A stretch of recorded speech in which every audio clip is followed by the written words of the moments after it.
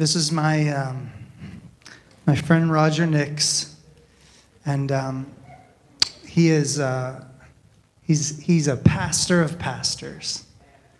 He has loved us so well and loved so many well. He has transitioned a church he's pastored for well over a decade in Tulsa, Oklahoma.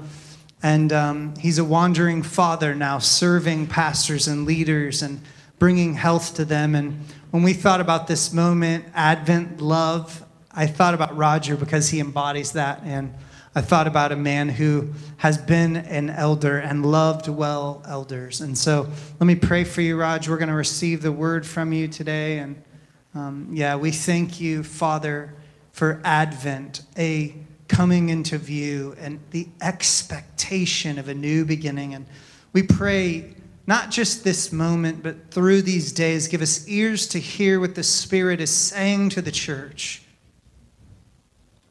Show us the love of God incarnate, even now in this moment. Show us love. Thank you for Roger Nix, who has showed me many times the way of love. We welcome him in our midst to be free. In Jesus' name, amen. Thank you, Adam. Thank you, everyone. I feel like let's just stand real quick. I feel like we need to stand, but in our standing, can we honor Jesus today for the way he is leading this church? Come on, can we do that? Thank you, Jesus, for what we have just witnessed.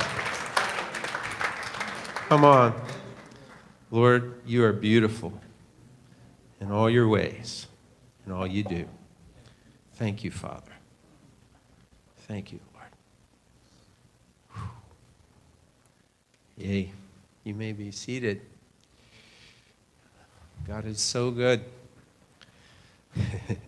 Adam preached my sermon in 2 minutes earlier, which was both, I thought, prophetic and depressing all at the same time. So he did it beautifully, as he always does. I just want to say, guys, it is a joy and honor to be up here with you. I know many of you who have been around for a long time and heard your names and prayed for you, and been a joy to serve. I love this church. This church is near and dear to my heart more than any other church except my own homegrown church in Tulsa, Believers Church. And we send you our love and our greetings. We consider you guys our younger sister.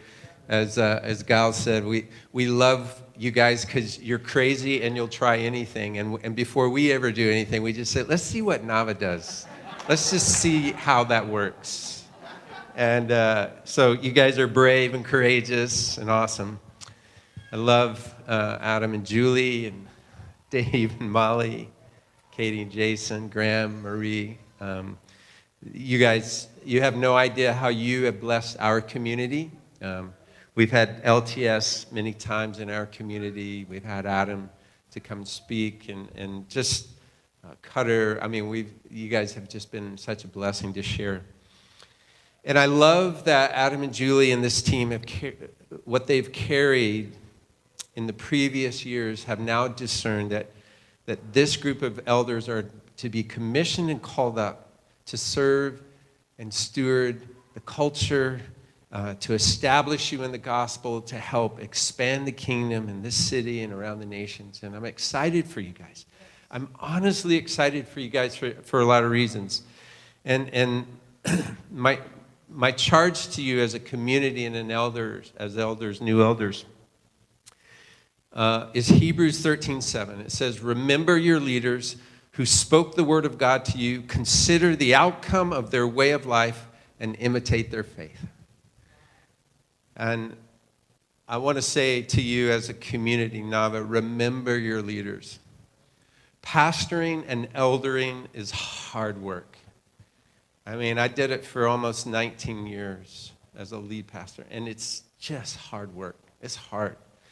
As one person said, especially the last few years, pastors have never worked harder and never had more people mad at them than they have in the last 2 years.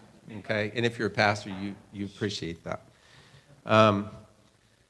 But remember your leaders, pray for them, care for them, love them, encourage them, consider the fruit or the outcome of their way of life. And elders give this community a way of life that is worth imitating, right? Authentic and vulnerable and Jesus-centered, which is why you're already here. And so as you're entering a new season as a community, I just want to say I'm excited because of what I've experienced and I have witnessed in my own community. I know the power of praying elders in my community. I have seen God do miracles through praying elders. You guys are called to call upon the elders when you're sick, when you need encouragement, when you've exhausted all your own prayers, man. Call these guys together. I promise you, you're going to see God do signs and wonders. Not because of who they are, but just because this is how God has ordered his family. And so praying elders. I know the power of discerning elders, man, who have helped us walk through some of our most difficult and challenging decisions as a discerning community. I know the power of loving elders who have walked with our people in some of their darkest times, their most difficult seasons of life, and would not have made it if it weren't for the body of Christ and the elders caring and loving and praying over those people. In the poem Redwoods and Daisies by Jason Upton, he says, elders are people who hold law and grace in their hands. And I think that's a beautiful description of what these elders are tasked with, right? To hold law and grace, justice and mercy, truth and love, word and spirit. You live in all these tensions and so much more. So learn how to live in the mystery and the paradox of kingdom family, and you guys will be part of a long line of churches and elders who have stewarded the mysteries of God together and watched the body of Christ expand through the earth. Amen? So I just want to say, go for it. I don't know who it was, Tim or Dave said, let's have fun. I was like, yes, I love that. Let's have some fun, right? You want to have some kingdom mischief and fun? So as you've been commissioned, elders, I just want to say we believe it's by the Lord, and there is an important question that will arise for all of you, as it has arose for Jesus and his disciples, brought to him by the people, brought to him by other religious leaders, and it's simply this. By what authority are you doing these things, right? Where does your authority come from? Now, today, you've been commissioned, you've been given positional authority, and that's right and good, and some of your authority comes from that position. You already have some relational authority, or you wouldn't have been selected here, you know, and the people that you love and care for. But I want to just say to you, your highest authority comes from the love of God that is poured out in your hearts by the Holy Spirit. Love is our highest authority. And if you will minister out of that authority, live out of that authority, then God will honor and walk with you. Live into the love of God, because love never fails, right? So as we are in this Advent season, and the work of Advent is to prepare our hearts to receive the love of God that has come to the earth through Jesus Christ. Amen? I saw this definition of Advent, and I thought it was pretty cool. It's the arrival of a notable person, event, or thing. And I thought, wow, this is perfect for today, right? We've had this beautiful arrival of something notable. These elders being installed today, right? These are notable people, a notable event that God has highlighted to help love this community well, to help you be a more loving and caring church, not only to one another, but to this city.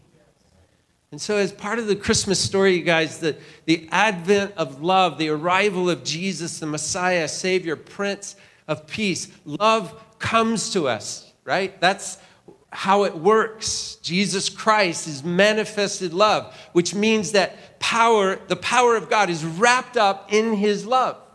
So if we have a power deficit, it's usually because we have a love deficit. Right? The power dynamics of the kingdom are flipped upside down. They work entirely differently, radically differently than the world works. Because Christian faith is simply believing that at the center of the universe is a being overflowing with love for this world. And that at the heart of every human is this deep desire to love and be loved. Which means that the purpose of our very existence, you guys, is to receive this love which has come to us in Jesus Christ. And to give that love back out into the world, creating this ecosystem of others-focused, self-giving love. This is what Jesus came to do. Cruciform love. Cross-shaped love. A love that is stronger than death. Aren't you glad? That's the gospel. And so we look to the teachings of Jesus and the story of his life as we celebrate this Christmas to help redefine for us the very concept of love. Because our culture keeps trying to tell us that love is something other than what it really is that we see demonstrated in the scriptures. And Jesus simply summed it up when he said the fulfillment of the law and the prophets is this: just love God and love your neighbor as yourself. The two are one and the same. The way Jesus presented his teachings, you cannot separate the two. You can't do one and not the other. Because for Jesus, love was not just a feeling, but actively seeking the well-being of someone other than yourself without expecting anything in return. The unconditional love of God required unconditional liability on his part. He took it all.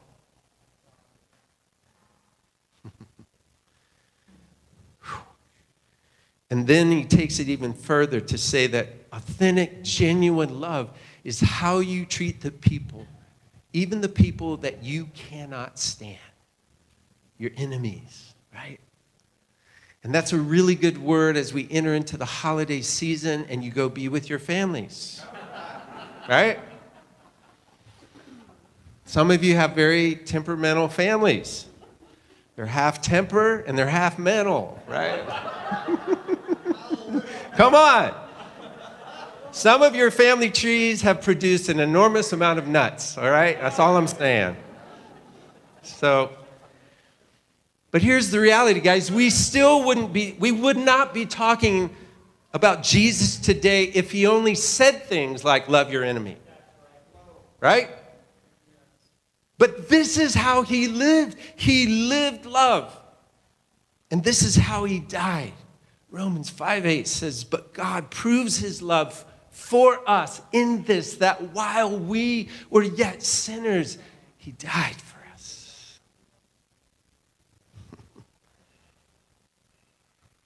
And so love comes, and it keeps coming, and it keeps coming. And with the advent of love, something happens to us. Something amazing and beautiful and wonderful happens. Joy to the world. We sing about the wonders of his love. Let me tell you 3 of the wonders of his love this afternoon. Whew. Right? First, the advent of the love of God reveals what is actually real. It reveals reality to us. God's love allows us to experience life and see reality as it was meant to be, as it was intended to be experienced. Love makes us real. Love makes life real. Love strips away all the false illusions about life and about who we really are. The best description I can think of as to how this happens, and you're probably familiar with this, is a nursery room conversation in the classic children's book, The Velveteen Rabbit, right? You remember the Velveteen Rabbit's mentor is a skin rocking horse, and this is the conversation they have because the Velveteen Rabbit wants to know if he's real or not. And so the skin horse says, real isn't how you're made. It's a thing that happens to you. When a child loves you for a long, long time, not just to play with, but really loves you, then you become real. Does it hurt? Asked the rabbit. Sometimes, said the skin horse, but for he was always truthful. When you are real, you don't mind being hurt. Does it happen all at once, like being wound up, he asked, or bit by bit? It doesn't happen all at once, said the skin horse. You become. It takes a long time. That's why it doesn't happen often to people who break easily or have sharp edges or who have to be carefully kept. Because generally, by the time you're real, most of your hair has been loved off and your eyes drop out and you get loose in the joints and very shabby. But these things don't matter at all because once you are real, you can't be ugly except to people who don't understand. Woo! That's the gospel, man. Love reveals reality. It reveals what's real and what's most important in life. Paul said it in 1 Corinthians 13. The greatest thing in life is love. I came across this quote by Dostoevsky in Brothers Karamazov. He says, what is hell? I maintain that it is the suffering of being unable to love. Ooh. That's a workable definition of hell, isn't it? Unable to love. Unable to receive love. Give love. Second, the advent of love not only reveals what's real, but it reveals, I believe, who we really are. Because in order for our knowing of God's love to be truly transformational, it must become the very basis of your identity. Our identity, who we experience ourselves to be, your true self, who the eternal, God's eternal idea of who you are, that He imagined before you were formed in your mother's womb. And so an identity grounded in God's love would mean that when we think of who we are, the first thing that would come to our mind is our status as someone who is deeply loved by God. Is that the first thing you think of when you think of who you are? I hope so. It's a process, isn't it? Don't always get there, but that's reality. Someone once said, true success is I'm loved, therefore I'm a lover. Because you will either be formed by love or you will be deformed by the lack of it in your life. My special needs son, I have a 23-year-old special needs son named Anthony. I wish you could all meet him. He is an unforgettable character and he's never met a stranger. And he's taught me more about unconditional love than anyone else on the planet. But when he was young, he used to say, Dad, I love you and I recognize you. Which was kind of odd. But I never understood it, why he said that. But it's kind of true, right? When we are loved, we become recognizable to ourselves and to others. We know who we really are most when we are loved. And when we know what's real and we know who we really are, then we become fully alive human beings in God. We become awake and aware of how the universe really works and functions and what life is all about. And we become people who are possessed by this love and possesses us to the point that it affects us in weird, wild, and crazy ways. We do strange things, right? We give away our coats and our food and our money, and we serve people and we bless people, and we go to far away, crazy places on the planet just so that people who have never heard of the love of God can do so and know him.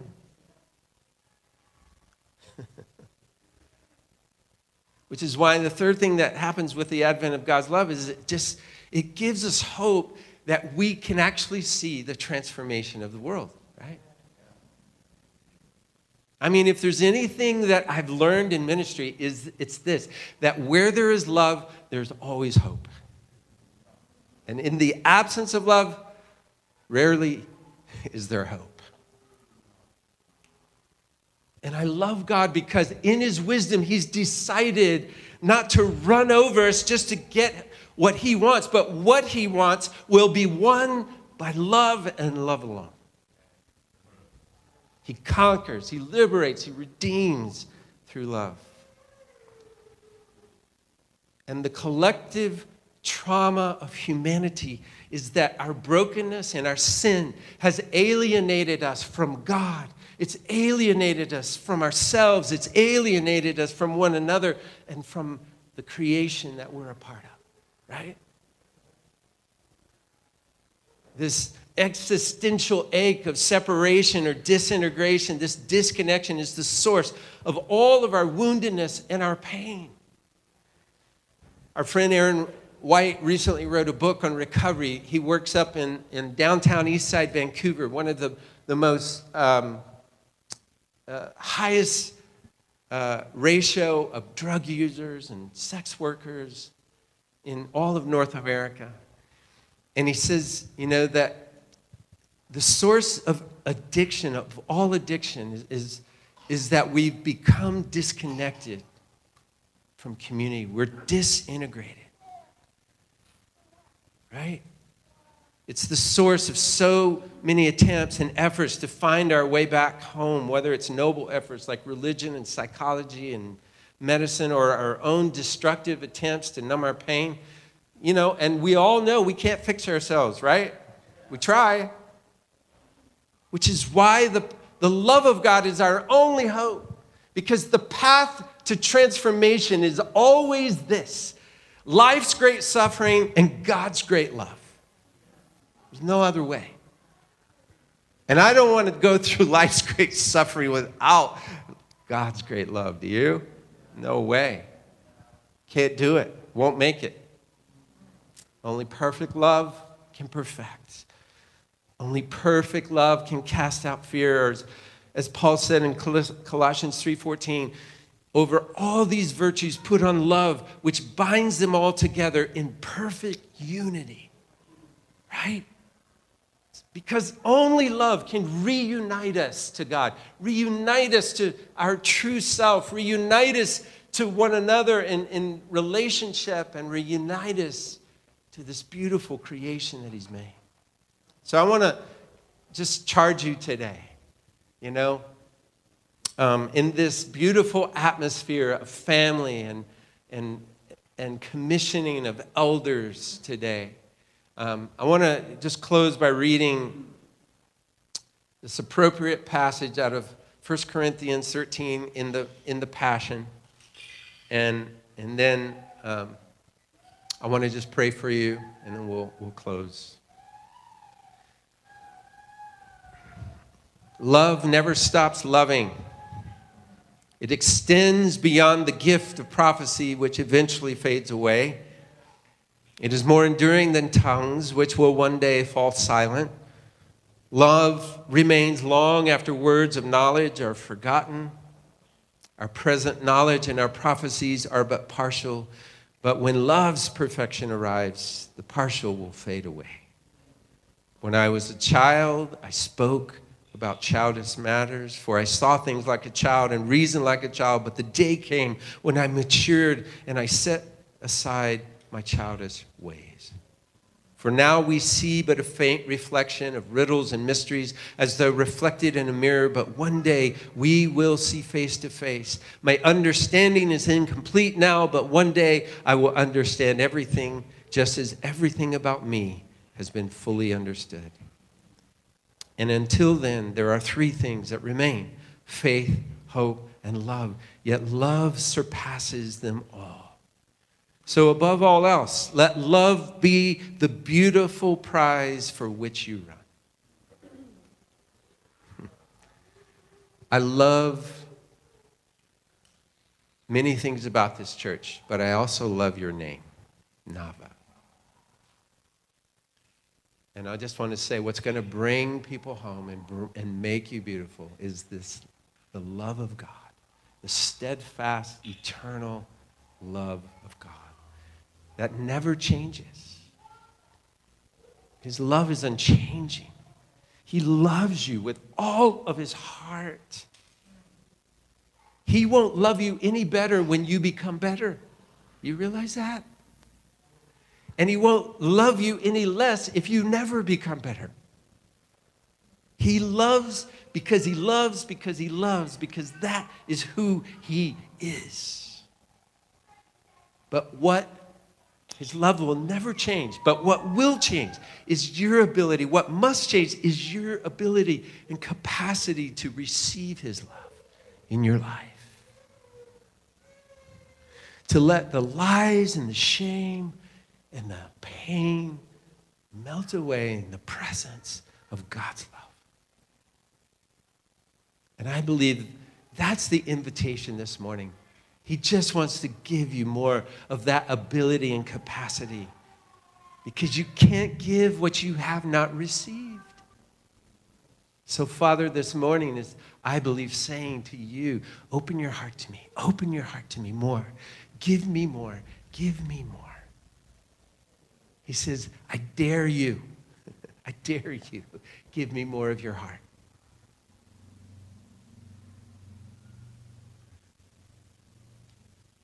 His love comes. His love comes this afternoon to set you free from yourself, to set you free from how you see yourself, to set you free from the smallness of your own thinking about yourself, to set you free from rejection, from shame, from low self-esteem, from despair and abuse. Because when he looks at you, he sees something that he loves. So, beloved, be loved. Be loved. Be loved.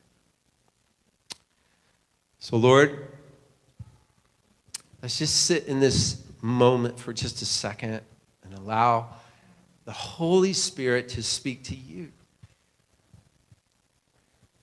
And to the invitation to just invite you into the depths of his love in a greater way this morning.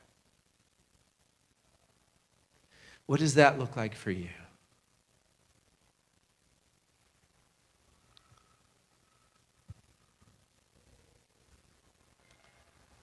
Whatever you're hearing from the Lord, whatever invitation from the Lord, the first step always begins with surrender, right? So I want to lead us in a little breath prayer. We'll close in the Lord's Prayer, but this is my breath prayer that I pray quite often. Let's just repeat it after me. Loving Father, beloved Son, breath of love, take all of me. I'm yours. Lord, this afternoon, we ask for larger hearts. We ask for wider reach, for more daring spirits, more generous intentions, and more inclusive communities. I pray 2 Thessalonians 3:5, may the Lord move your hearts into a greater understanding of his love for you and into Christ's steadfast endurance. Yeah. So can we stand?